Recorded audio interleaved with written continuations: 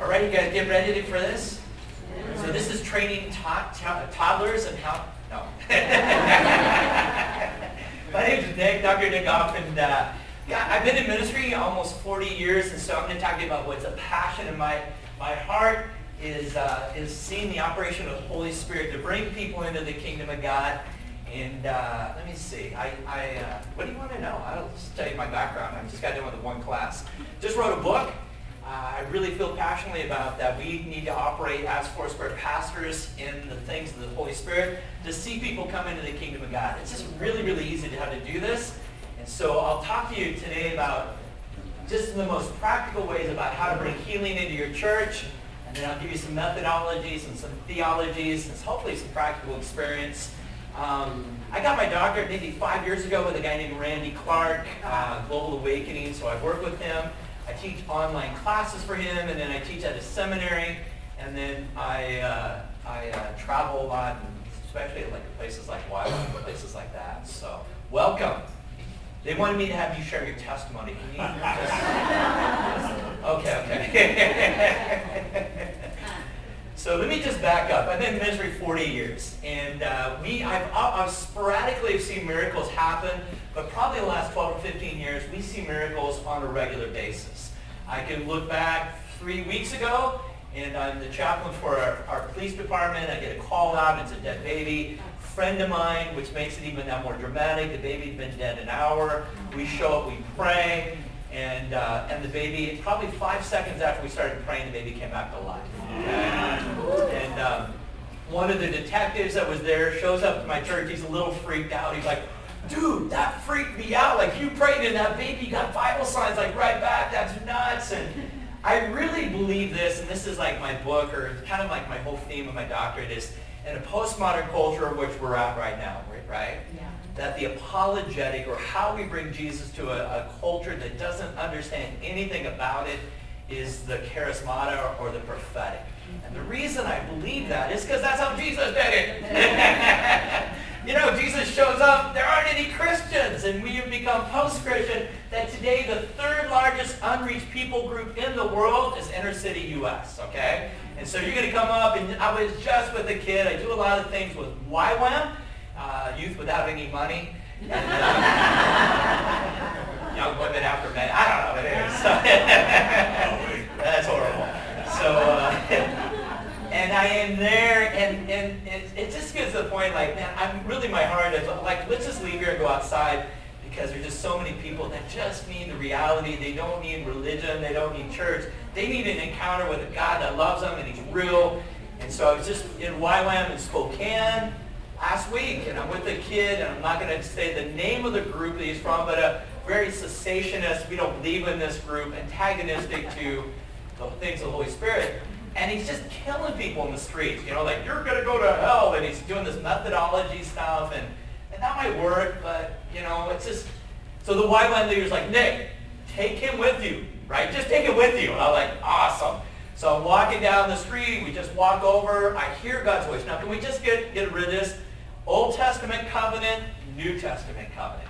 In the Old Testament, the Holy Spirit would fall upon people. So, for example, the Holy Spirit would fall upon Saul, and he would start to prophesy. The Holy Spirit would fall upon Samson, and now he's doing mighty exploits.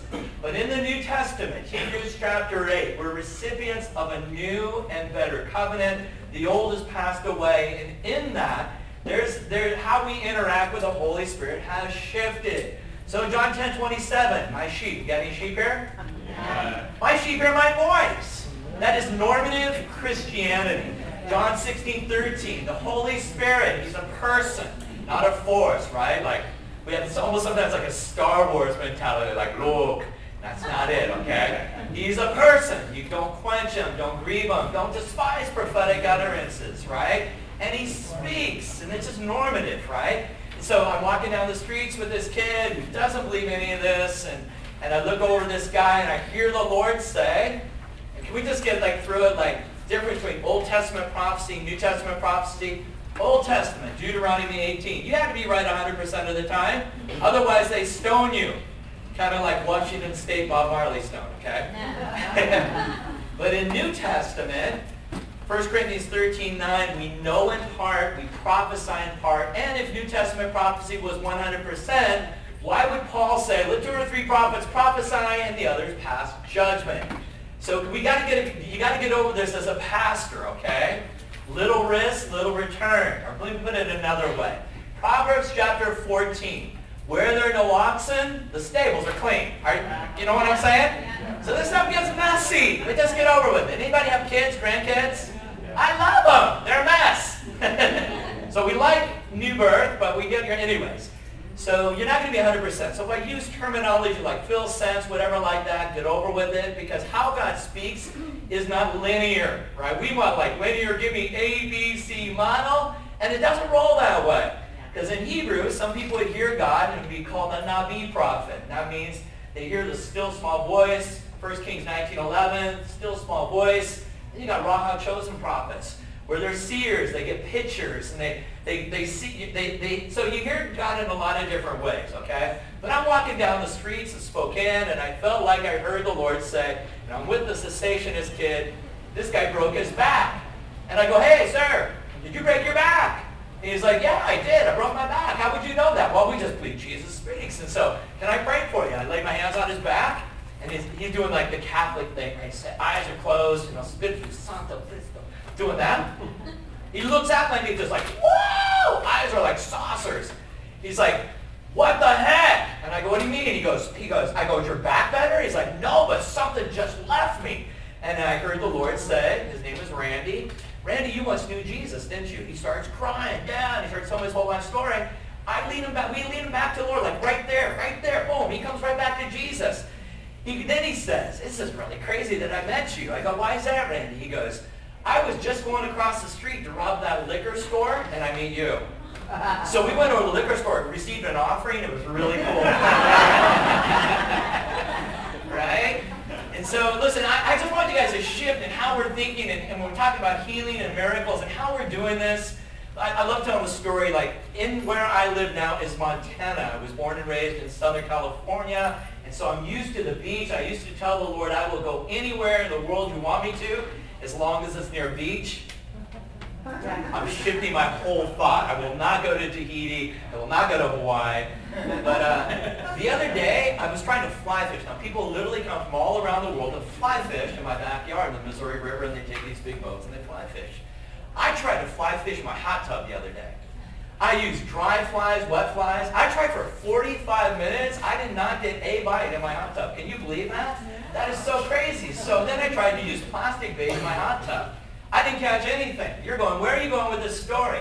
You know what? We try to fish in our church for lost souls, and they're not there. You got to go into the river where they're at. So we will take people from our church, and I'm so politically incorrect, I really don't care. In my city, there are 110 casinos. There are a lot of fish there. And so we will go in the casinos and do the stuff. And I'll tell you the story.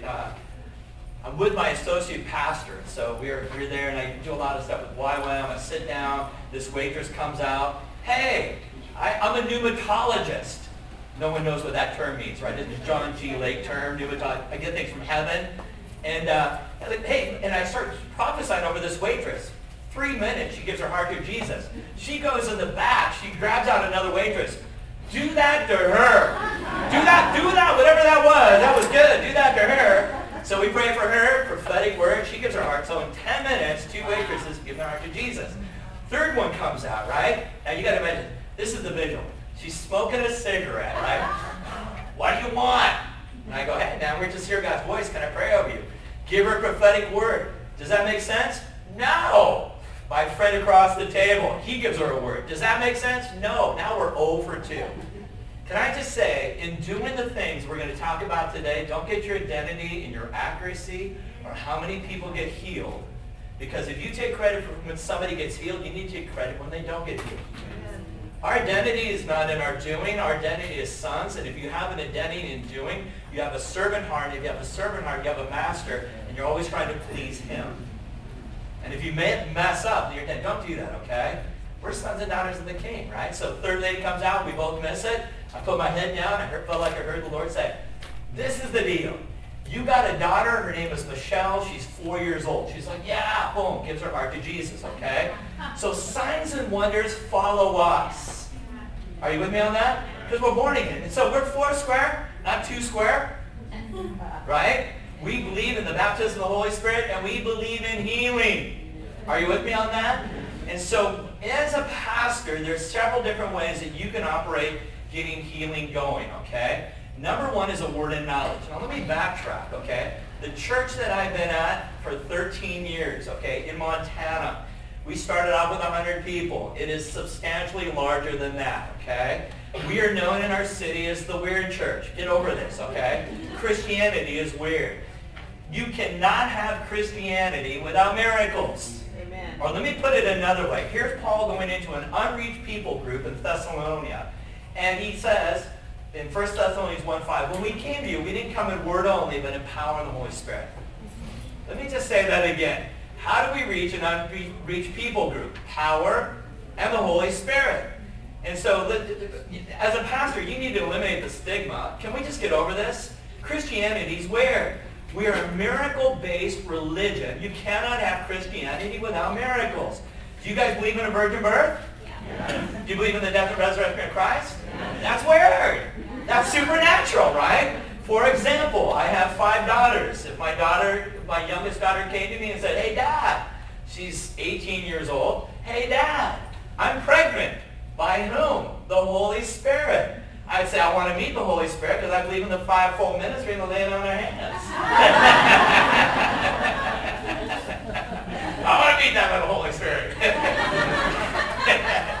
So as a pastor, and I'll go through this, but the easiest way, the church we came into now, when we showed up, I was interviewing with the council, and I go, where do you guys reside with the Holy Spirit?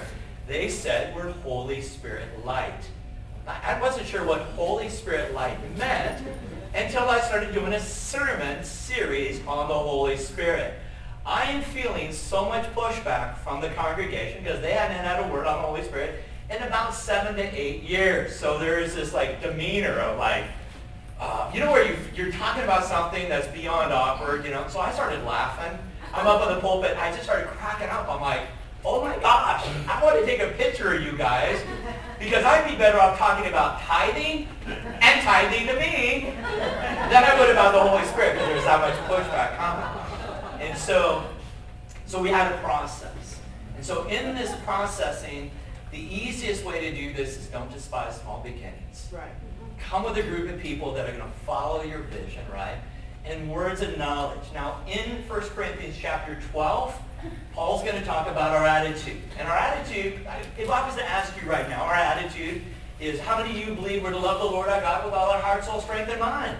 Yeah. 2 people, that's awesome. Right? Okay, 3, I got rid of. You believe that because God dictates your attitude. And he dictates our attitude with spiritual gifts. In 1 Corinthians 12, he says, do not be unaware or uninformed. So he wants you to be students of those 9 gifts that are listed in 1 Corinthians 12. Of those 9 gifts, 4, maybe 5 are revelatory gifts. They involve hearing the voice of God. So I'm going to equate healing with hearing because, and I'll give you a methodology and I'll do all this other stuff. I'll give you some theology and roll through that. But sometimes you need to hear the voice of God in order to do the things of God. And as a pastor, it is way easier as you're praying, and I assume you pray, you write your sermons out and you pray, to ask God, Lord, who do you want to heal in our service today? So when I look at last week, I don't have to look back months, we see people on a regular basis. This last week, a lady with Murph's disease, a neurological disease. When she came up, she goes, I have Murph's. I thought she said Smurfs. I'm like, ma'am, is that a demon? Or like, what is that, Smurfs? I see little blue things around you. It was a neurological disease. I know it's the second session. Wake up, okay? So anyways, I'm like, what is that, right? She gets up, she walks, she's completely healed, okay? Thank you. The first time I did this, I've been in ministry almost 40 years, right? So I have a friend of mine, his dad is a Foursquare pastor in Hamilton, Montana, and he works at the International House of Prayer in Pasadena, and he oversees their school supernatural ministry. And he's like, Nick, he goes, you're like one of the most prophetic people that I know. He goes, how come you don't see more miracles? I go, no one's ever told me how to do this. Foursquare pastor, 25 years, at ministry 40. And he goes, it's easy. Just ask the Lord who he wants to heal. So I'm going to take a risk. Now, let's just back up. Little risk, little reward. I like what John Wimber says. Faith is spelled R-I-S-K. So if you're going to roll in this stuff, you got to be willing to take some risk, okay? And if you don't take risks, you're going to be like, a lot of times in pastoral show, we're like, oh man, I want order, and this is the service, and this is the order and all this. I believe you can instrument this in your thing, but you got to be willing to take risk, okay? Because if you don't take any risk, your identity's not in doing this, but you got to take some risk. So that's my first time. I'm like, okay, God, who do you want to heal today? I felt like the Lord said there's 2 women who have immune deficiencies. Now imagine you got the layout of your sanctuary, and this is a packed Sunday first service, and there is a woman sitting right here. She is a first-time visitor. Now we all know, don't violate the rule of the first-time visitor. Don't embarrass first-time visitors, love on the first-time visitors, but don't single out the first. It's like the unwritten rule. Are you with me on that? I didn't know that. Should have told the Holy Spirit that. I go, hey, I was praying today, and I felt like the Lord's saying there's a couple of people that have like immune deficiencies he wants to heal. And I felt like it's 2 women. If that's you, stand up. I'm not right. This lady stands up. Now, it's her first time in church, okay? She's never even been to church, okay? So you imagine a scenario. She's getting prayed for. She looks up. She looks at her friend. What's up with this? We live in a tough city, right? What's up with this? Honey, he's just praying for you. No, what's up with this? Honey, he's just praying for you. No. What's up with this? I don't get what you're saying. Why did they turn the air conditioner on me? Honey, they didn't turn the air conditioner on me. Well, there's wind blowing all over my body right now. What's going on? Completely healed of fibromyalgia. And you know what's really funny? You know what her name is? Wendy. Wendy, that's her name. She gets so stoked. She goes home, gets her husband, this truck driver, goes, if God can heal my fibromyalgia, he can heal my husband's back and neck. I'm like, oh yeah, sure. Pray, neck, back, boom, boom, boom, they get healed. He gets saved. Are you with me on this? Amen. And so the easiest thing to do is ask God, Lord, I want to hear your voice because it's normal. And write it out and take risks, right? Now, let me just say, I'm not going to do a hearing God thing. That's for another day, but still small voice. However God speaks to you, step out, right? Whether it's in pictures, Daniel 4:10. Isn't that funny? It shall be, not a maybe, a shall be in the end days. Wow. This is what I love. Your old men will dream dreams. I can multitask. Thank you, Jesus. Your young men shall see visions. What's a vision anyways, right? Well, Daniel 4:10 tells us pictures we have in our mind, okay? Wow. So I'm speaking in Virginia, right? Another first-time visitor. Right? I didn't know this. I'm speaking at some Pentecostal Holiness Church. Hallelujah. And I go up to this guy. I go, hey, man. I go, first, I didn't wait the first time. I got a picture in my mind of white pillars, red brick house, the numbers 2439 on it in black letters. Doesn't mean anything to me. Give what you get. Yeah. Whatever you give, get. Don't try to interpret it just because it's not for you, okay? I see a picture of a red brick house. White pillars, number 2439. Does that mean anything to you? Because it didn't to me. He goes, yeah, I live in a red brick house, white pillars, 2439. Whoa. Then they quickly said, Lord, what are the winning lotto numbers? All right. So words and knowledge. As a pastor, the easiest way to get a healing thing going in you, but you got to be willing to take risks on this. I got a video. I'll show you. This is like a camp video. And just the impact of one word and how it can change other people's lives. And so, this is my wife, by the way. Isn't she beautiful? Yeah. So let me back up on this one. This is a girl, it's like youth camp, 500 kids. You just hear God, and all I heard the Lord say was, broken hip, 8 years old, right? That's all. And I'm not going to pray for a little girl, lay hands on her hip, awkward, right? So I go, hey, you, come on over here. Pray for her. Never thought I'd see her again, right? What the effect of one word can do, and here, I'll play this for you. Hey, everybody, this is my friend, Aria. Good job. And a year ago, I had her speaking in Maple Valley, is that right? And I had a word of knowledge that she had broken her tailbone 8 years ago. When I was 8 years old. Close enough. Yeah. And I just never thought I'd see her again. So what happened, man? So what happened was I broke my tailbone when I was 8, and the doctor said, we should just leave it alone because her pelvis isn't fully formed, and it will probably heal itself. But what ended up happening is it affected the growth of my spine and my pelvis, which affected my arms, legs, and everything. And my chiropractor said that by the time you're 21, you're probably going to have a very severe case of arthritis. And that was on a Thursday, and it was a Friday that I left to go to the camp. And I just was kind of pushing it out of my mind because I didn't want to think about that. And then you were like, did you break your tailbone when you were 8? When I'm just walking down the road at the camp, and to be honest, it kind of shocked me. I was like, oh. And you said nobody touch her back because the Holy Spirit is going to touch her back. And I wanted to know that that's what's going on. So people were laying hands on me, but not on my back. And you started praying, and I felt cold hands going into my back and rearranging my spine, putting my pelvis where it was supposed to go. And this chick who had her hand on my hip felt it move, and she was like, oh my God, it's moving. And my bones were just put to where they were supposed to go. And after camp, it was 3 days later that I was supposed to go in for my follow-up appointment, and I decided that I wasn't going to tell my chiropractor anything because if it really happened, then she would notice. And she got me on the examining table, and she took some measurements, and then she just started crying, and I actually felt her tears touch my shoulder as I'm face down on the table. And I turned around, you're not really supposed to move on the table, but I was like, everything okay over there? And she's like, what happened? And she's like, I don't understand what happened. You're completely okay. And I got to tell her about Jesus, and she just was beautiful. That's a miracle, huh? Yeah. That's awesome.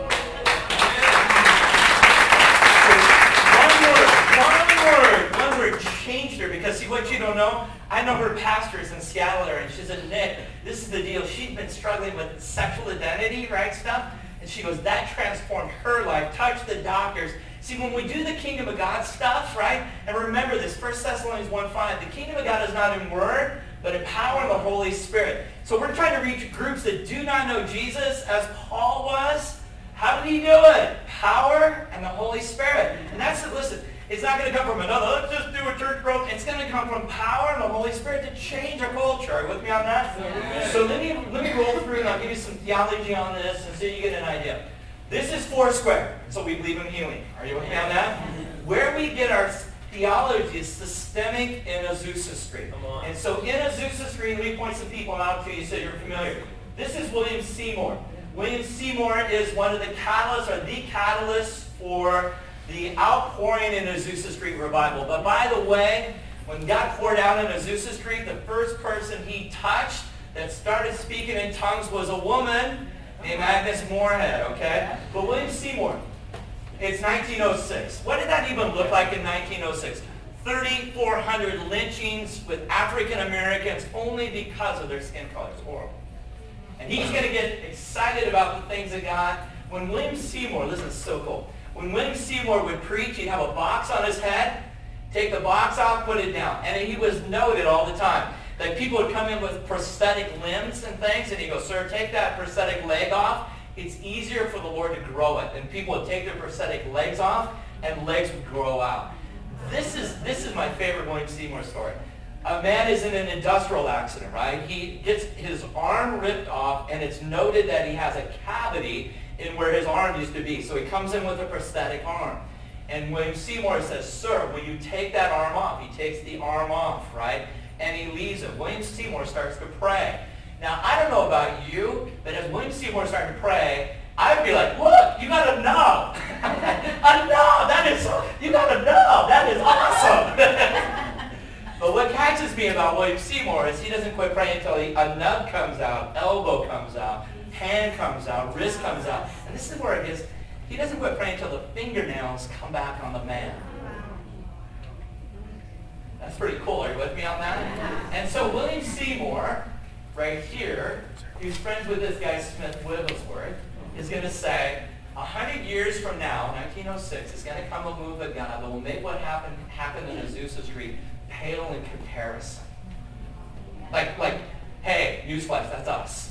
Yeah. This is our time. This is our time. This is our time to see signs, wonders, and miracles released. Because he said it's going to happen in such an exponential way that you aren't even like, it's going to make the average person that's going to do this. And so this is a guy right here. His name is F. Vaughan. G. Lake is right here. John G. Lake. And if you don't know John G. Lake in Spokane area, he'll start the healing rooms. John G. Lake would want to do things scientifically. So John G. Lake would take malaria, put it in a Peachtree dish, and will have other people, scientists, watch it, and in the name of Jesus, he'd curse it, and they watch the malaria die. Is that cool?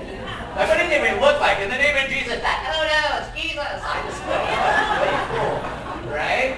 And so this guy up here, Smith Wigglesworth, he's the guy, man. This guy can't even read or write. He's out of the Salvation Army move. He gets filled with the Holy Spirit. He can read or write. He's going to do some crazy things that I'll explain because his theology really dictates how he operates, okay? See, really what you believe is what you do, okay? And I'll get into that a little bit today. But he would take people that had like cancer and he'd hit people in the stomach that had cancer. Crazy. He has a sick baby, he kicks it back to a mom in a meeting. Is that nuts?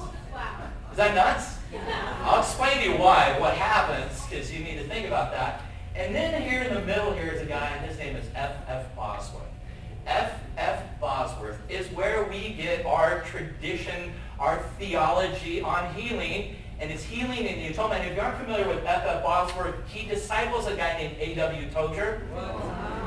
A.W. Tozer, Pentecostal, can you believe that? Bam, right? He disciples A.W. Tozer. And so F.F. Bosworth's going to write a book that every Foursquare pastor should read called Christ the Healer. And this theology comes about in this. Healing is in the atonement. Now some people are going to argue, we don't believe healing's in the atonement. Oh yeah, it's fine. Healing's in the kingdom of God. Lord, let your kingdom come, your will be done on earth as it is in heaven. This is newsflash on this. Cancer's not in heaven. What does heaven even look like? Well, you go, this is awesome. This is awesome. The tennis balls on my walker are covered with Teflon. It does not look like that, okay? And so he's going to talk about healing in the atonement in Isaiah 53, 4 and 5. Surely our griefs he himself bore, and our sorrows he carried, yet we ourselves esteemed him stricken, smitten of God, and afflicted. But he was pierced through for our transgressions. He was crushed for our iniquities. The chastising for our well-being fell upon him, and by his scourging, by his stripes, we have been made whole. And so if I was to ask you, how many people here believe that Jesus died for our sins? No, bigger response. There's at least 8 this time. This is good. We're coming out long, okay? So you believe Jesus died for our sins. So in atonement theology, this is what it looks like. What else did he do at Calvary? Right? What else did he do at Calvary? He became a curse, right? Crown of thorns, a curse, and by his stripes he made whole. So if you preach with conviction, you must be born again, then you look at people like Smith Wigglesworth, by his stripes you've been made whole, and so that baby that's sick, he felt like the Lord say, kick back, and he's healed, right? And so there's something about conviction versus preference. And so when we get that passion that I'm coming in the name of Jesus, I'm an ambassador for his kingdom, and I'm an ambassador, I have all diplomatic authority of the kingdom that I represent. Wow. I'm coming in his name. Yeah. I'm coming in the name of Jesus. I'm coming in his name. I'm an ambassador for his kingdom, and as an ambassador for his kingdom, it's not my power. I represent this king, and I have all the power that he has. I've been delegated to him because I'm an ambassador for his kingdom. That's not a feeling, that's not an emotion, it's a reality that we need to walk through, okay? I go to the hospital like a week or 2 ago. This woman was like, hey, Pastor Rick, will you pray for my friend? Sure, I'll pray for your friend. Pray for her. I leave the room. Her friend goes, who is that guy? He goes, he's our pastor. Did you see that? See what? The guy had like light coming out of his eyes. Light. I said, what was that? We come. It's not a feeling or emotion like, oh my gosh, Holy Spirit's here. I got Holy Spirit goosebump balls. Woo! Don't do that. It's a reality that he's with us. Good. You need to have a confidence that we're born again, bought with a price. God chose you to be in this place and in this time. Stop listening to the chump, the accuser. That's what I call the devil now. I know I call him the chump. He's just the chump. He's the loser, okay? He's the accuser of the brethren. You can't do this. Oh, you can't do this, man. You know, you think you can lay hands on sick. Mark says the signs and wonders follow us. You guys believe? You guys believers in this room, right? They follow us. It's the king's bread. So you have to work it up or get all emotional. There's been times I don't feel spiritual. I get a call from my mom. I got a great aunt. She's dying, right? My brother doesn't know Jesus. He's a mess. We go out to pray for my aunt, right? I wasn't feeling like, there is no need to fear. It's Captain Spirituals here. My aunt had zero cognitive abilities. She's on death's bed. She's emaciated. My brother's not a believer. He's like, dude, let's just get out of here, man. She doesn't even know who we are. I go, let's just pray for her. I put my hands on my aunt's hands. My aunt pulls herself out of bed. What? Whoa! You have the light. You have the light. I want the light. I want the light. My brother, no, true story. My brother runs outside. He's in the parking lot. He has 2 cigarettes. Smoking 2 cigarettes. Because that was weird. Dude, she's talking about Jesus. She's talking about Jesus. I don't think she was talking about Bud Light, okay? So the ministry, if you're going to follow the ministry of Jesus, good. A third of Jesus' ministry was devoted to healing. 1/3 of Jesus' ministry was devoted to healing. So if we're going to be a follower of Christ, then our ministry needs to reflect his in that popular culture. Are you with me on that? Yeah. Right? So 1/3 of his ministry. And why is that? Because what we just saw right there. When you come into a place and somebody doesn't believe, I'm not winning an argument anymore. It's like, oh my gosh. I don't know how many, I'm in the streets, man. I'm in the streets with this Russian kid. Like in Portland, in Portland, Oregon, by Voodoo Donuts. And I speak at YWAM. It's like day 4. This kid comes up. I don't believe a thing you said. I know it. That's how my teaching rolls. I go, his name is Sasha. I go, bro, just hang. We'll see at least a couple of miracles. Now, that's not pride. I live in Montana. There's more cattle than there are people, okay? And so there's people. And so we literally, I'm here with this Russian kid. I literally turn right here. I see these 2 girls. Now, don't get offended on this, okay? 1 Corinthians 14:25. Prophecy is, right? So the unbeliever will fall on their face and say God is real. When I'm on the streets, I'm not going to say what I'm going to say in church, okay? If I'm in church, I'm going to use church language, hey, I pray, whatever like that. But I'm there in front of this person. Don't get offended, but it worked. Hey, I do spiritual readings. Can I give you one for free? Okay, let's just get over it. Okay. Are you okay? Okay. Just get over it, okay? I do spiritual. Can I give you one for free? These girls go, we don't speak English. I go, what do you speak? Russian. I go, this is Sasha. We're in Denali. Sasha, ask her if she's just in a car wreck. Speaks for in Russian. Yeah. We're just in a car wreck. Ask her if her neck is a mess. They go, yeah, her neck's a mess. I go, Sasha, you put your hands on her. We're going to pray. He prays, boom, her neck gets healed. We walk, right here, I see 3 homeless people, 2 guys and a girl. I hear the Lord say, this girl here hasn't slept in 2 weeks. She got kicked out of her house by her boyfriend. What do you got to lose? What do you got to lose? Yeah. I got the streets of Portland, right? Everybody there is weird. It's awesome. I go, hey. And this girl, I said this. I go, hey, I don't want to get weird. I'm a father of 5 daughters. I'm a pastor. I'm a grandfather. And my heart's breaking for you right now. Now, can I just say, listen, don't get into identity and bureaucracy. Get into identity with the King. And whenever you pray for somebody, the most important person is the one in front of you, that you want to love that person no matter what. Because he is the King of love. If you don't love, 1 John 4:4, God is love, right? If you don't love, you don't know God. So none of this other stuff matters, but am I going to love this person? And my heart just broke for her. I go, man, I love you, man. And the Lord's telling me, like, you haven't slept in 2 weeks. Your boyfriend beat you up. You got thrown out on the streets. You got this PTSD thing going on. She goes, that's right. And I go, and I ask permission all the time. I go, can I just put my hand on your shoulder? And I want you to close your eyes. And we're just going to pray the peace of Jesus. And so I started praying the peace of Jesus. And she's just sobbing. She's like, oh my God, that is so awesome. That is so awesome. And then she lifts her eyes up and she goes, can I ask you a question? I'm like, yeah, what? You got this like strange mystical presence all over you. What is that? I go, it's dandruff.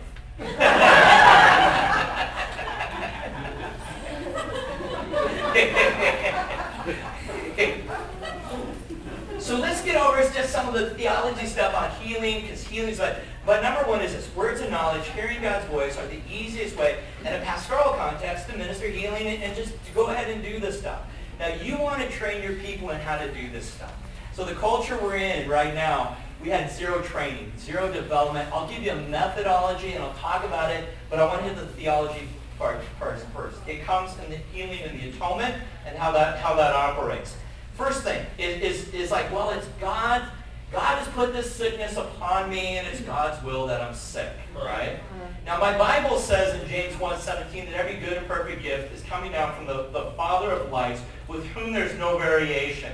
So how is it possible for a good God to send sickness to earth when there's not sickness in heaven? And think about this, right?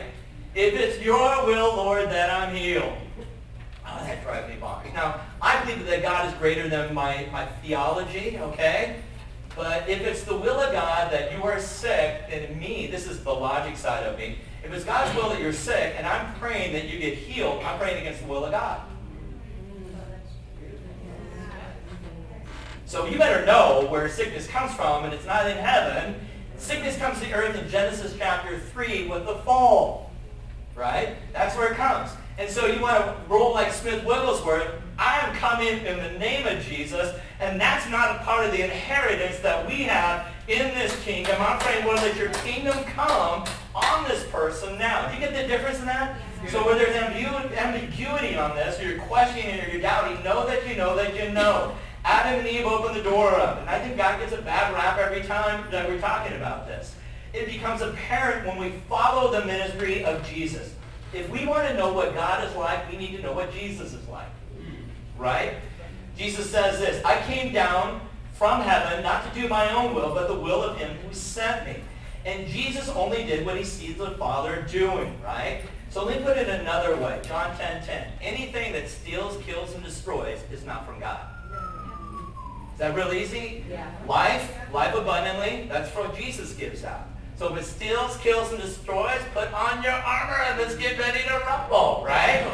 Let's do this. Are you with me on that, right? So that's how Jesus operates, right? Jesus is going to operate on this is how I'm coming in. So I want to take a good look at Jesus' ministry and what he did.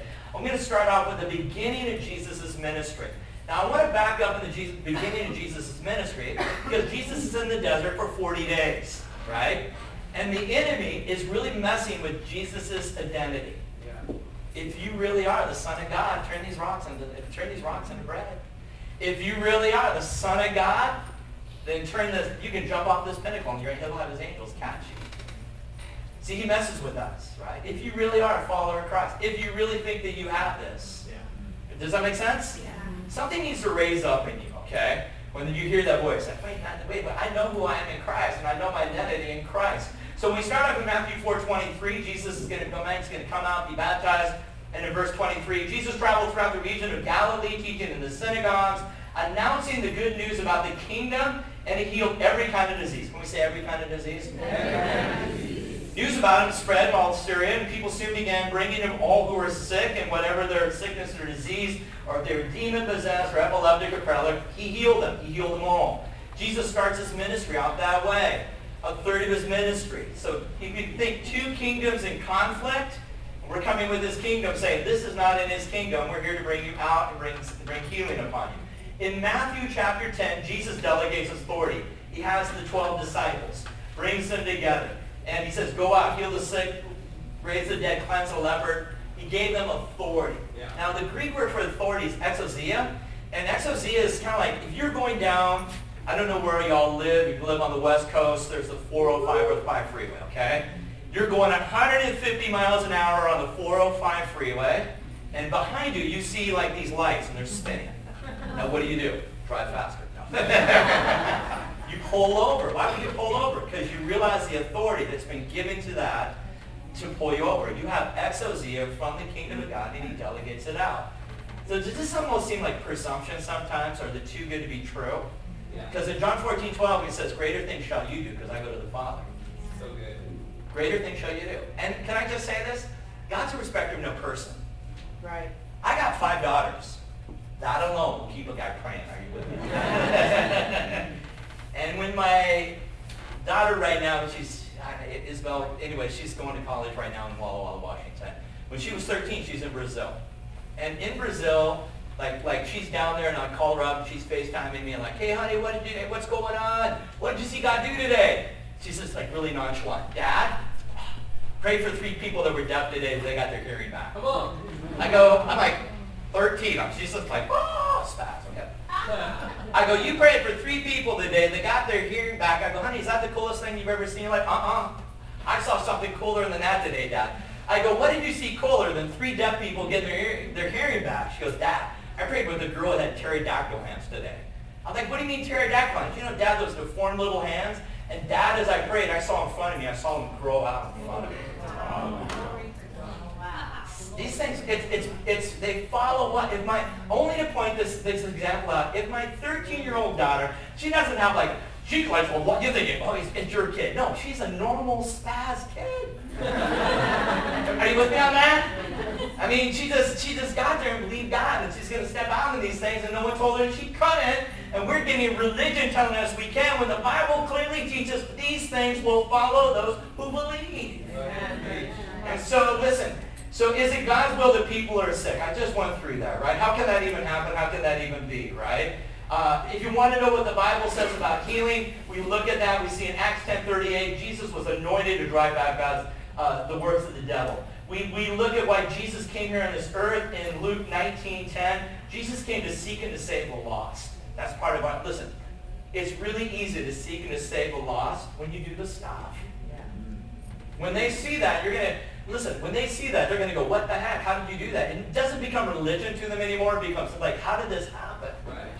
And when you do see a miracle happen, don't just go, because sometimes you're amazed, like, oh my gosh, that is nuts, right? Right? So sometimes you're a little overwhelmed, like, whoa, that's nuts.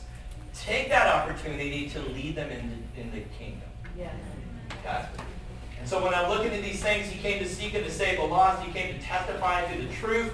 For this reason, that Jesus said, your king, I was born for this, to testify the truth. He came to destroy the works of the devil. 1 John 3:8.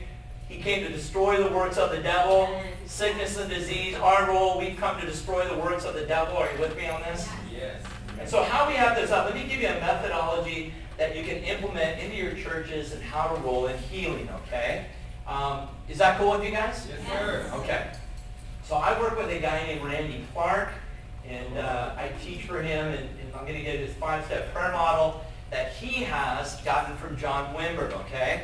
Now, we do this in our church. Everybody in our church has been through this, our ushers, our greeters.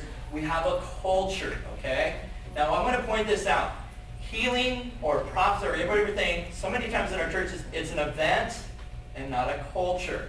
Wow. It needs to be a lifestyle and not an event. What does that mean? It's a non-negotiable for us, okay? This is who we are, right? We're Foursquare. We believe in this. Not just intellectually or mentally assent. We do this, and you do what you believe. If we had time, I'd be like, we're going to go out into the streets and do this, right? It's just really easy. So you're going to see times you're going to knock it out of the park, and you'll see times that you're going to blow it, okay? So I'm going to do a 5-step prayer model, and this is the first thing I'm going to do to a person. I'm going to come up, the first step is the interview, okay, the interview. So I'm going to ask them, hey, what's going on with your body? Tell me about it. Do you have a doctor's diagnosis on that? How long have you had it? What's your name? Do you need it? Do you know the cause? You want to find out what's going on with them. In the interview, I'm going to do this. I'm going to ask them, ever been to the ER? Okay? You go to the ER and you got the happy face and you have the sad face, okay? So you're going to ask them, on a scale of 1 to 10, what pain level are you in? Okay? Now that's good, okay? I'm speaking to some pastor's thing, and this guy is just really antagonistic to me. He's like, you know, Nick, this is you, da-da-da-da-da. He said, I could tell that he was hurt and bitter, you know? So I'm like, and I'm not going to react to him, but I'm like, Lord, what's going on with him? Wow. And I felt like Lord saying, his wife is really sick and in a lot of pain. Wow. And so I get it now. I'm like, okay, now I have a heart for him, right? I'm not combative. And I'm like, hey, bro, is your wife okay? And he's kind of disarmed him. Like, why would you say that? And I go, because I just felt like the Lord saying, like, your wife's been in chronic pain. He goes, yeah, my wife's been in chronic pain for the last 20 years.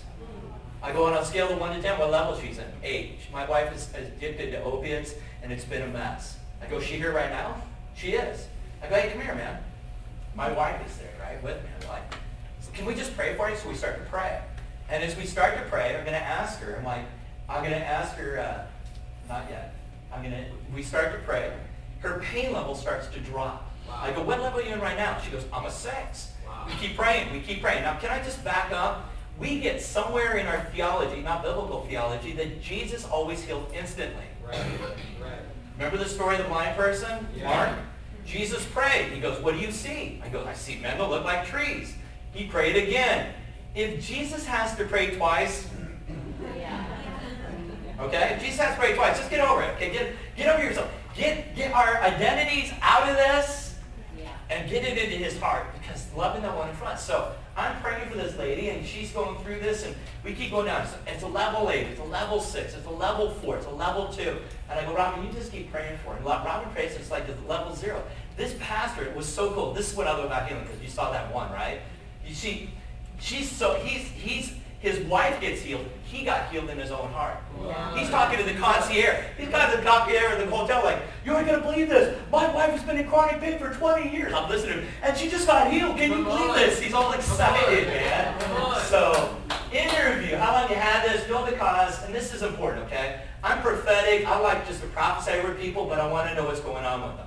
The second thing, and can I just say this? Whenever you pray for somebody, they get healed. And it's areas like leukemia, cancer, have them go and get a medical verification. Yeah. Don't tell them don't tell them not to take your meds. Have them go to the doctor. Why? Because if they're healed, they're healed. Yeah. And then they get to testify that they're doctors. This is such a cool story. I tell too many stories, I'm sorry.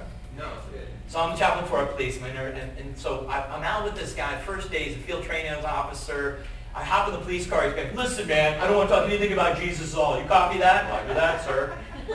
So like in my office later that week, this guy's in my office and he's crying. And I figured out his wife left him because it's like 95% divorce rate. And so he's crying, and I'm like, Steve, what's up? He goes, listen, bro. He goes, I just came back from the oncologist. He goes, my mom died at my age with a melanoma, and I just got back, and he had this big purple thing on his ear. He goes, I just came back. They diagnosed me as stage 4 cancer. They gave me 20 to 30 days to live. So we pray. I get a call back. I wasn't feeling spiritual. I get a call back. I'm not going to tell you the verbiage he used, but Pastor Nick, I'm having the best day of my life. Because that's how he talks. And I go, Steve, what's going on? Well, I'm at the oncologist, and what's happening? They're going to fly to me Seattle. Why? Because they don't know what's going on with my body. Steve, what's going on with your body? I don't have a trace of cancer at all in my body. So you want to do that. That's the interview part. The second thing is the type of prayer. I want to explain this to you, okay? The petition prayer looks like this. Jesus, would you heal? And that's how your prayer is. Command prayer is like Smith Wigglesworth is going to pray. Now let me unpackage a command prayer, because I can't command anything. And so it almost has the connotation like I'm commanding, and that's not the heart of this. A command prayer, like Smith Wigglesworth would pray, is, I'm an ambassador from Jesus. I'm coming in the name of Jesus. And therefore, as a representative of the authority of Jesus, I'm commanding you to be healed. Does that make better sense? Yeah. But I'm not like doing that up, okay? I'm going to go through command prayer. Then the next section is I'm going to re-interview. Prayer ministry, and ask the Holy Spirit to come. And so when I'm asking the Holy Spirit to come, I'll say, Lord, Holy Spirit, come right now.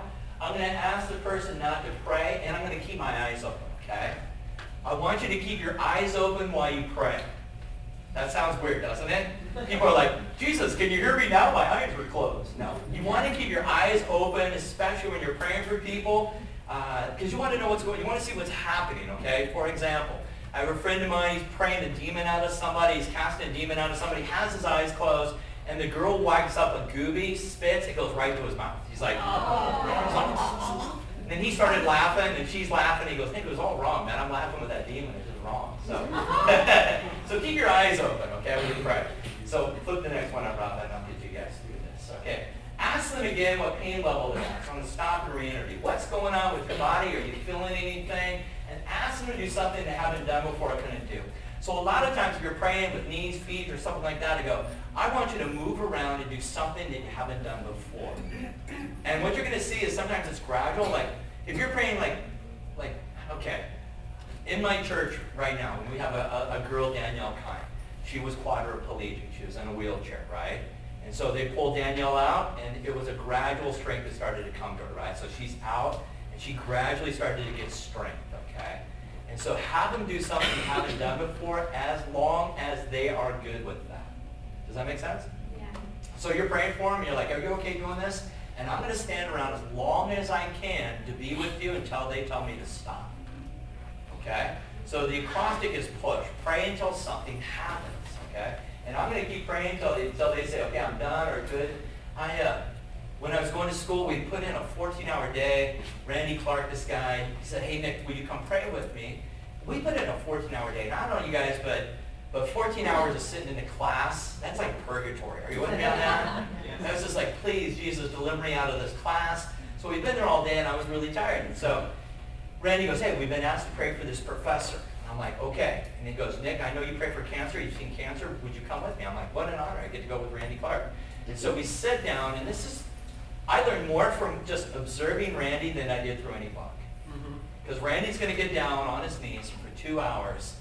He's going to be in tears and empathetic with the one. This guy's literally prayed for tens of thousands of people to be healed. And he's going to sit there. And what I saw was the love of Jesus that he had. Whoa. Now, can I just say as pastors, we're busy. And so you need to convey that love, whether they do or they don't, but that heart. And you're going to stay there and you're going to pray and re-interview and do all this stuff until they tell you to stop. Right? Stop and re-interview. Prayer suggestion is, hey man, I want you to continue on. If you lead them to Jesus, you lead them to Jesus. Okay?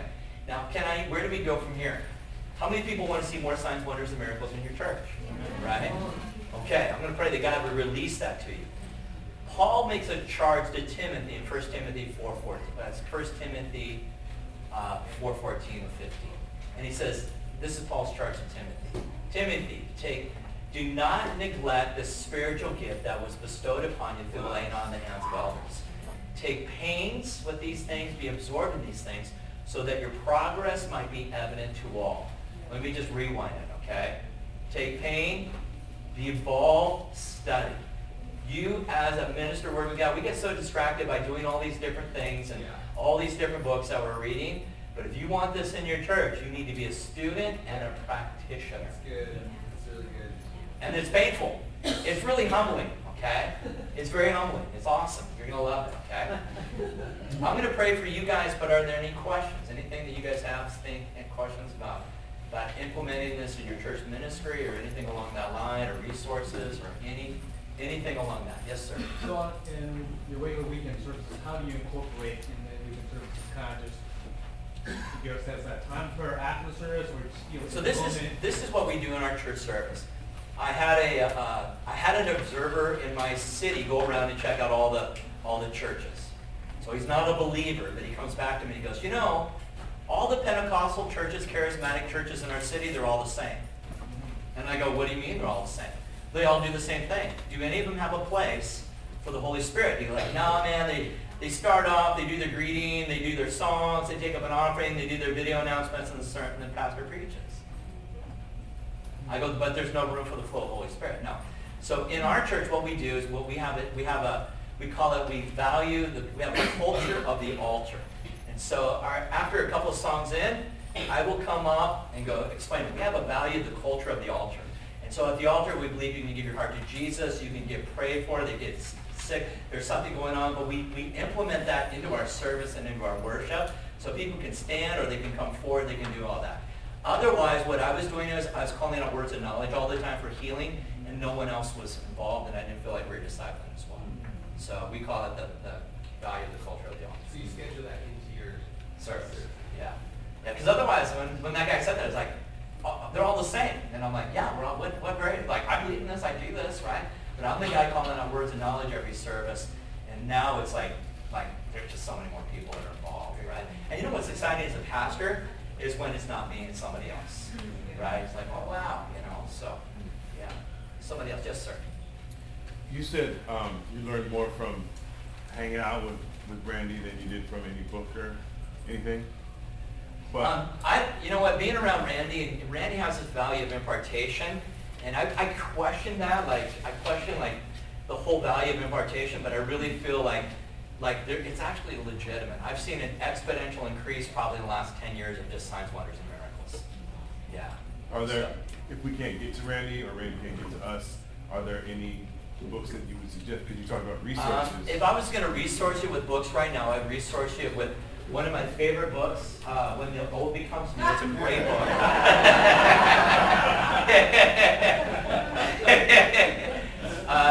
On Hearing God's Voice, that book gets into it, but Ben Dixon, he's in our tribe, Foursquare pastor, Hearing God. Larry Randolph, User-Friendly Prophecy. Steve Thompson, Growing in the Prophetic. On the healing side, There Must Be More, Randy Clark. Randy Clark's Ministry Manual is a good one.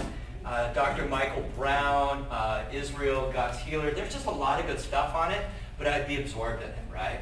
Yeah, I'd be absorbed in it, right? Because we want to take pains, we want to be absorbed, and then you need to be endured, okay? So what's really cool is, there's times like, I don't know if I told this the first one or the next one, there's times you're going to see God do amazing stuff, there's times you're going to fall, right? I get a call, hey Nick, will you come pray for my grandma? I go out, I pray for this older woman, I pray for her, 20, 30 seconds later, she passed away. It was a killer prayer. Right? You guys are awake! Then I go and I go out and pray for this guy, Leonard Lumby. Zero faith, I'm feeling a swine flu, all his organs are shut down, we pray. And the next day he woke up and all his organs restored, all his organs were back. Yes? I asked the same question of humility and earnestly seek to learn. I look at something like Acts 12, where it says that the Lord gave King Herod the struggle with the sickness, Right. And then he died. And so for me, it's a little hard to make the jump of like that sickness is never from God. It's not. So look in the context of Job, right? Yeah. Satan's coming to God saying, hey, when I look in the context of Job, hey, and then the only reason Job serves you is because you take such good care of him, right? So you can't give sickness out. What we see is Satan coming out and going and releasing and bringing stuff on. So it might be a better example if you look at Job. So, yeah. And I'm not dogmatic on that. I just know there's not sickness in heaven. Sure. Yeah. Yeah, Nick, I really appreciate this. And I admit I'm growing in my understanding of these things in faith. I'm probably a little bit like the dad, I believe, that helped me in my Right. So I asked this question and that just to know a little bit about me. What do you say or what do you tell people when you pray for them and God doesn't heal? Yeah, so let me back up, and that's a great point. Let me tell you, never ever is praying for the sick. So word of faith theology is going to we always try to we want something to explain. It's called theodicy. Why do bad things? We always want to explain away why this didn't happen or how come one person got healed or another. And so it kind of deals on theodicy. I wish we were Russian Orthodox or Greek Orthodox because they have a theology for the mystery of God. I don't know. The mysteries of God, right? The mysteries of God and how that operates. But I will tell you what not to do. And that's when we're trying to make an excuse for what happened. Right. So if you come from a word of faith background, they're going to say, well, you have sin in your life. Yeah, so do you, right? Yeah. However, we've all sinned, we all fall short, right?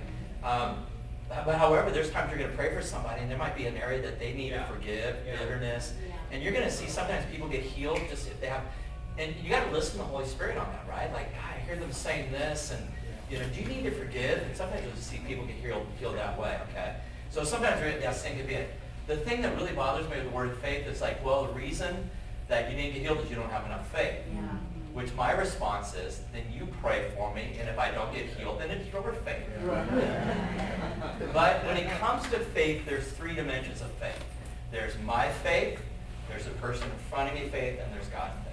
Okay? So sometimes I might have faith, but God supersedes them, right? Like that guy Leonard Lumby I was telling you about, I had zero faith. I had zero faith. I had the God's faith, maybe his wise faith. I don't know how that operates. So what I do is I come alongside of them, and I weep, okay? I just weep. When I prayed for that, did I tell you the story about praying for the dead baby a couple weeks ago? I went up to the officer, and I'm coming in, and all the hierarchy of the police are there, and my heart instantly broke for my friend John. I started crying alongside him. I just started weeping with him, right? And so I'll weep with people, hey, I love you, I don't know, let's just keep praying, okay? So we always come up trying to make explanations why God didn't heal and having a formula. And the bottom and the end of the day, he's sovereign. He's King of all kings. He's Lord of all lords. I do know that he loves us. I do know he loves you. And I want to influence that. So. Good. That's good. But when we see his pastorals, we always get that, right? Like, what's the deal on this? You know, we're trying to explain it away, but I just know he loves you. I love you, right? Yeah. So I was on a mission trip a while back, and what was Ezekiel was revealed, and there were others on the trip that struggled with that. It was an evangelistic trip, and the pushback I was hearing from them, and I didn't argue with it, it's doing my thing, but their concern was that people would feel like their salvation, they had to get saved in order to get healed. Right. So they were like, they were wrestling with that. How would you explain that to some of them? Well, yeah, right. So a lot of where Jesus is going up the Sea of Galilee, he's healing all that were brought to him. They weren't saved yet, okay? Right. So they're still under, they're used to going to the Jewish people, they're still under law, they weren't in any of that. So, yeah, it has nothing to do with, what it does is this, is so many times we have like what I'm going to call slave mentality, like if I perform, if I work harder, I'm going to be loved by the Father, and if I do that, and that's religion. So religion looks like this, religion's off performance, right? So religion, it comes to your devotional life. Religion says you have to read your Bible an hour a day, otherwise you're not worthy enough to meet God. Relationship says I get to spend an hour a day with the one I love, right? So I just take them like, here man, right here in the Bible, what does it say, right? Jesus healed everybody. It wasn't nothing about being born again or being good enough or anything along that line. Yes, sir. How do you resist that kind of religious spirit? Or I have to pray long enough, or I have to pray to it, or it becomes about you, especially with that push, praying until something happens. Do you ever experience like, oh man, it's up to me. If I'm willing to keep praying, then maybe they'll just you get some of that. And I can struggle with that. Yeah, so it's like when we're in a class like this in the context, we want a formula, tell me ABC, right. So this will happen, okay? Yeah. God's not linear, okay? He's dynamic. Yeah. Now, is prayer a factor in this? Yeah. Does praying in the Spirit increase our anointing? I think it does. Right? I pray in the Spirit, I fast twice a week, I pray all the time. Is there a correlation between my praying and that? Maybe, I don't know, but there's other times like, I'm a busy pastor, just like you. I have a wedding, a funeral. I got to go and preach. Some days I come in and like, oh my gosh, it's like 4 o'clock. Saturday, 6 o'clock service. We do 3 weekend services. I just pray 20 minutes, and then it's just like, oh my gosh, bang it. And there's other days I come in on Saturday and pray 4 or 5 hours in the Spirit and strike. Yeah. So I don't know. I think it's in the frame of relationship. Yeah. And like I'm in love with him, and he's in love with me. And so, you know what? He loves me. He loves me. I might blow it. He still loves me. God is love. There's nothing I'm going to do. So, yeah. Is that, somebody else? Yeah. I know that God loves us. I can show the Bible where it tells us that God loves us and do stuff like this. See, I'm a chaplain of disabled American veterans. I have so many people that have been in battle, that have shot, killed, or been shot, and stuff like that. And, it's hard to explain to them that the portion of the love of God, I know, I get it. I know, I'm a police chaplain, we deal with trauma, I've experienced the most horrific things. Yeah, I've experienced it myself. I've been out there seeing it, having to wipe stuff off of me. Yeah, so I get the PTSD thing. I don't know how you deal with it. How can you actually deal with it? And, without making it sound like, hey, I'm holier than thou, you start praying, trying to say all the right words, and, there's no right words, Well, if you're a chaplain, then you understand the ministry of presence. And I know I've got tragic calls. It's 3 o'clock in the morning, they want a Catholic priest. I'm like, I'll be Father Nick. and I just come out, and it's horrific. And I just say, come Holy Spirit. And this one guy just drops down and says, oh my God, thank you. I think we undervalue that he's with us in the ministry of presence. Does that make sense? So I don't have to explain it. Just say, hey, come Holy Spirit. And that lady on the streets, my heart's breaking for her. I'm like, this is gonna be so cool. And it's just like the Lord was pouring out his love over her. And that's sometimes just, Lord, pour out your love over these guys. Lord, just let your presence be on these guys. And I think we undervalue the ministry of presence. Yes, anybody else? Yes, sir. As a lead pastor, my question would be, should I lead along these lines, or should I equip more so along these lines? Because we have people in our midst that are very evangelistic in their call, and they go out and do miracles, wonders, and signs. It needs to have your validation, and then I would have pastoral oversight of it. Yeah, release them to do it, right? And then this is the thing with spiritual gifts. Proverbs 14 says, where there are no oxen, the stable's clean. It's going to get messy, but you got to be willing to correct it. If New Testament prophecy, it's not 100%. 1 Corinthians 13:9, we know in part, we prophesy in part, right? And that's why in 1 Corinthians 14, when a couple of people prophesy, the others pass judgment, right? You're going to have to clean up the mess. So if you're willing to clean up the mess and go for it, then go for it, okay? But you're not going to see it happen until you, right? That's the joys of pastoring, isn't it cool? Yeah, it's cool. Anybody else? Yeah. How do you specifically stay encouraged and full of faith when someone isn't healed? I do a lot of drugs.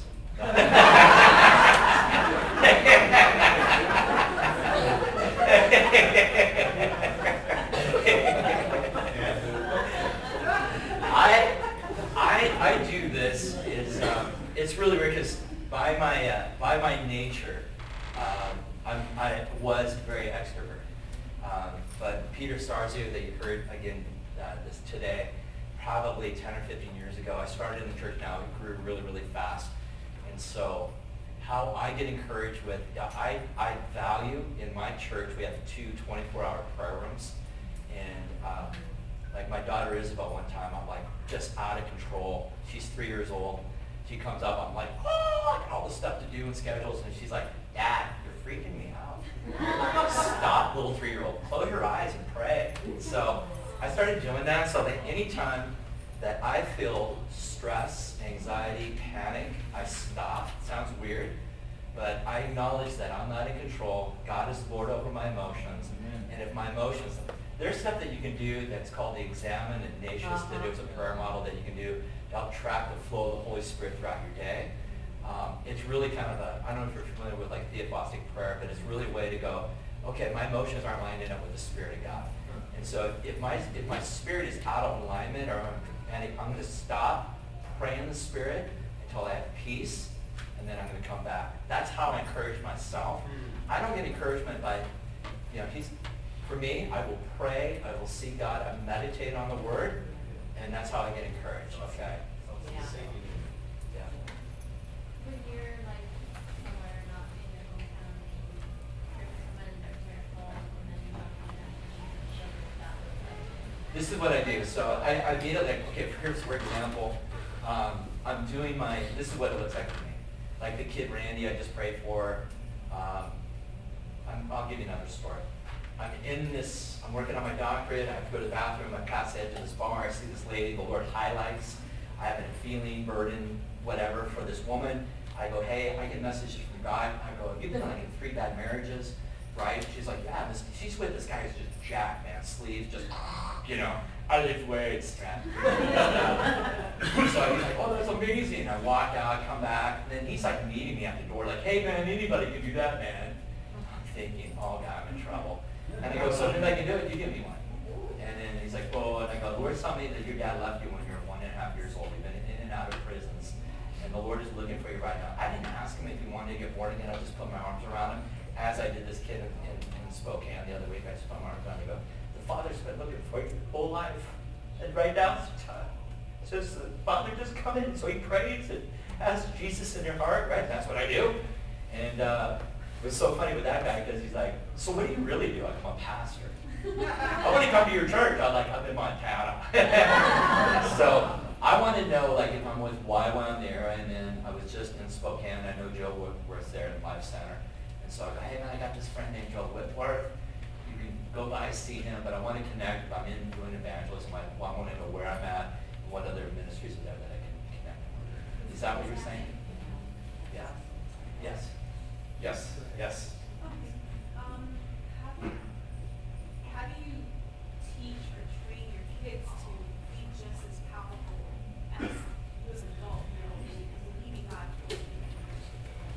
first of all, my kids are not me.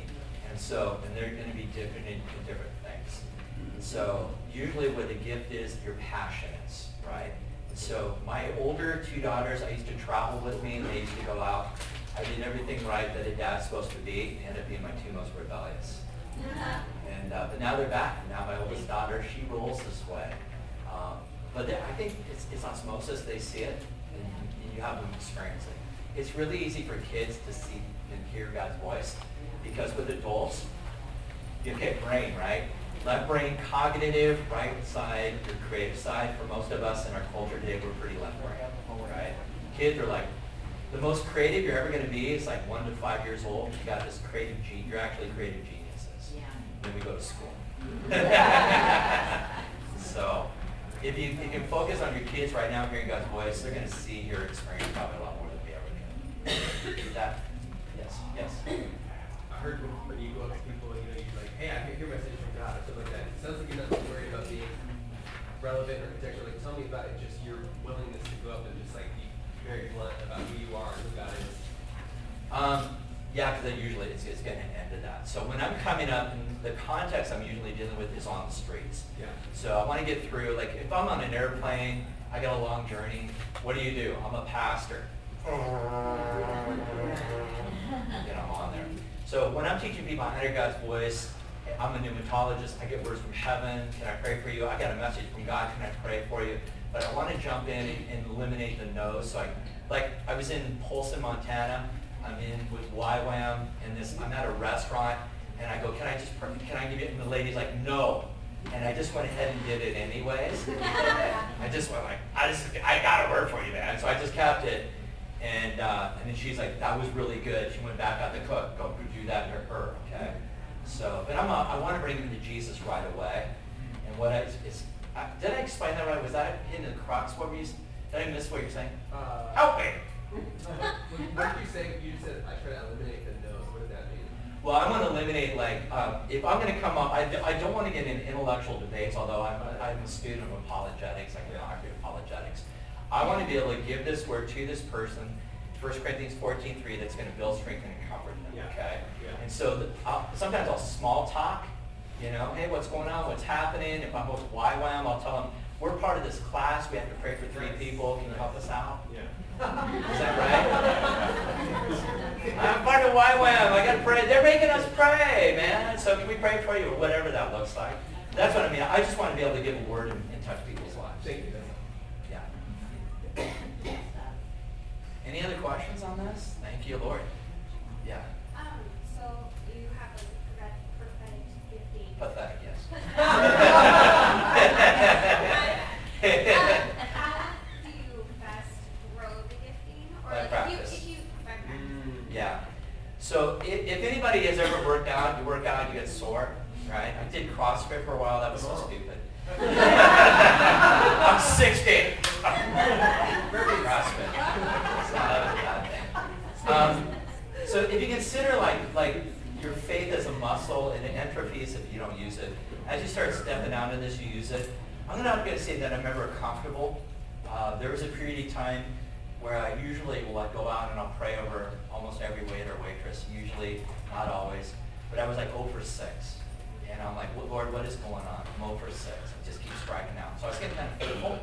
And then the 6th person I prayed for, it hit it. And I asked the Lord, I go, Lord, what was up with that? Because when I pray, your prayer should be dialogue.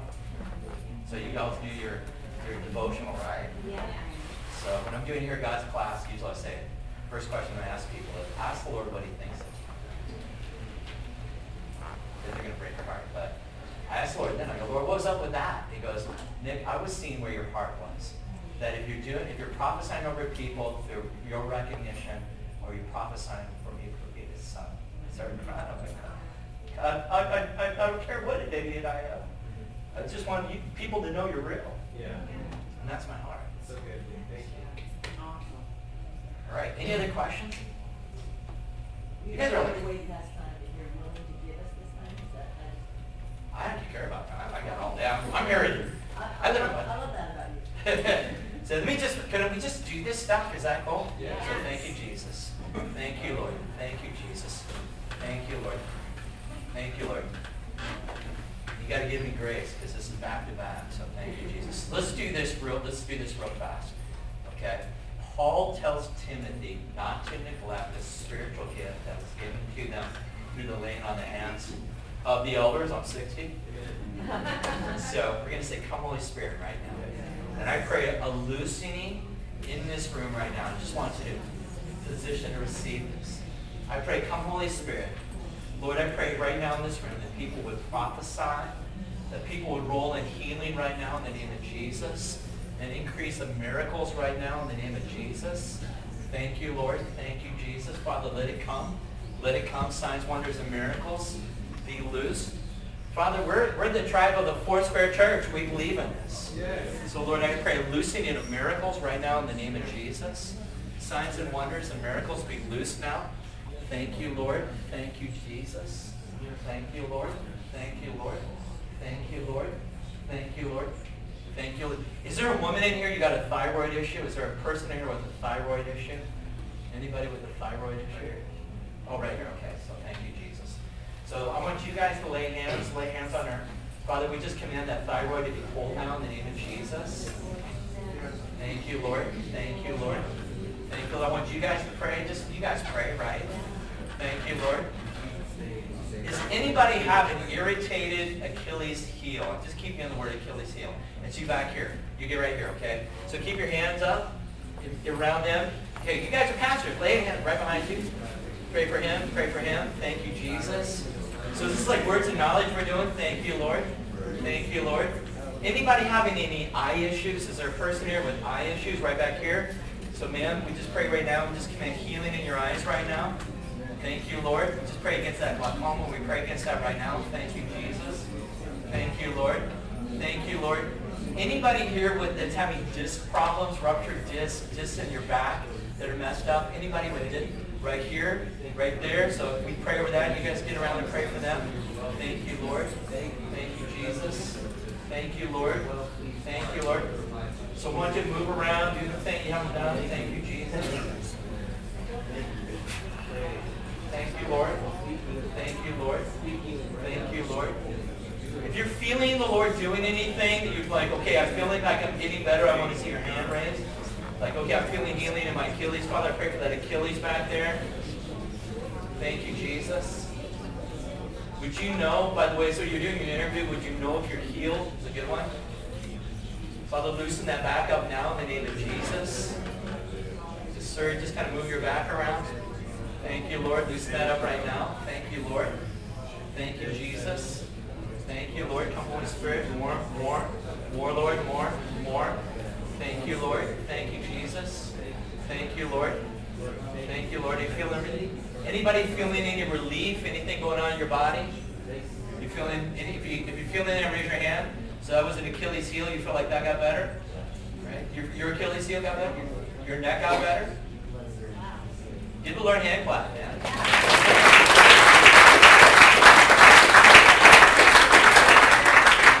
Right. So listen, be a student of this. I cannot wait to see you guys like a year from now, just seeing what God's going to do in your church. Father, I pray, Lord, we pray over this. Father, a restoration of healing in Foursquare. That when people come to our stream, they'll go, this is a healing stream in the streams of Foursquare. Father, loose this now. Lord, because of these men and women here, the kingdom of heaven is going to grow bigger and the kingdom of hell will diminish. In the name of Jesus. Amen. All right, you guys.